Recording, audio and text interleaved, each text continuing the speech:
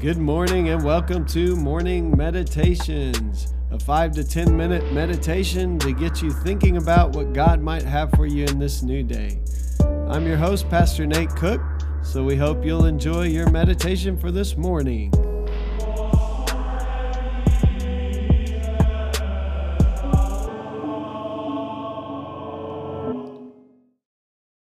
Hey, this is Pastor Nate, and I just wanted to let you know that I'll be on sabbatical from January 4th, 2021 to April the 4th, 2021.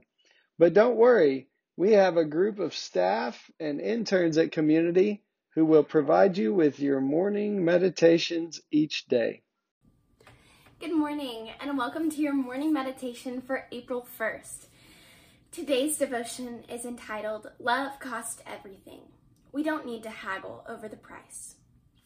The scripture for today is Luke 18:29 through 30, saying this, Truly I tell you, Jesus said to them, no one who has left home or wife or brothers or sisters or parents or children for the sake of the kingdom of God will fail to receive many times as much in this age and in the age to come eternal life. When you find the perfect house and you're ready to close the deal, you know there are two different prices on the home, the one that's listed and the one they'll accept. If you have a good realtor, you can play hardball and walk away with enough money left over to put a tree house in the backyard. We all know how this works. People aim for the high price and predictably sell for less. But when it comes to love, Jesus settled the question. He was approached by a guy who wanted to know what it looked like to follow him. The guy wanted to become love.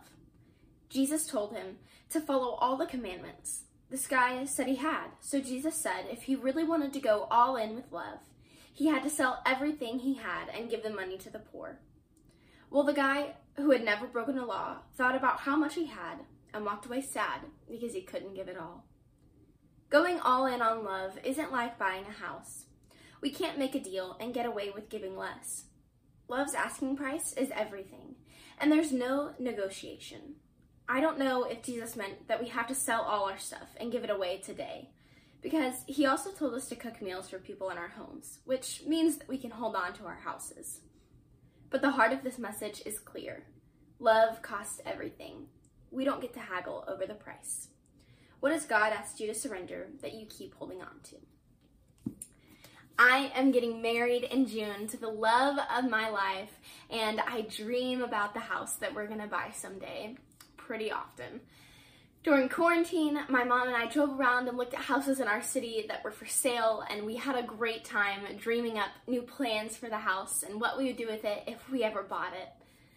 Whenever Tyler and I talk about the house that we're gonna buy someday, he always at least once throws in that we could not buy a house and give the money to the poor.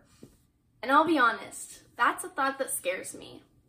To give up everything that we have for love.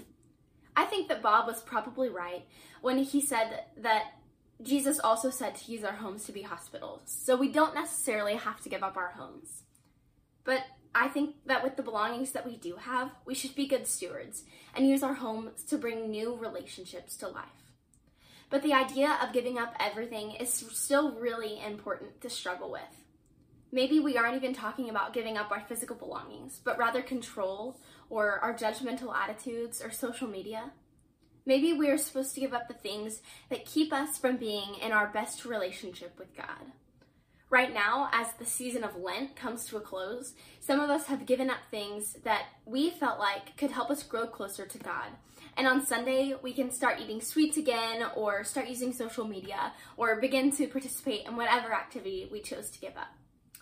But even as Lent comes to a close, I think that it's important to be ready to give up the things that get in the way of us loving others the way that Jesus did. Let's pray. Dear Jesus, I thank you so much for who you are and for the ways that you're moving and working in our lives. I pray that this week that we would look for opportunities to surrender control in our attitudes or maybe a specific activity. I pray that we would look for opportunities to grow closer to you. I thank you, Lord Jesus, for who you are and for the way that you move and work in our lives. continue to speak to us and dwell within us. In Jesus' name, amen. Well, thanks again for joining us for this morning meditation. Hey, do us a favor, rate us on iTunes, or even leave some feedback about our podcast so that other listeners can know how much you enjoy your morning meditations. Hey, have a great day.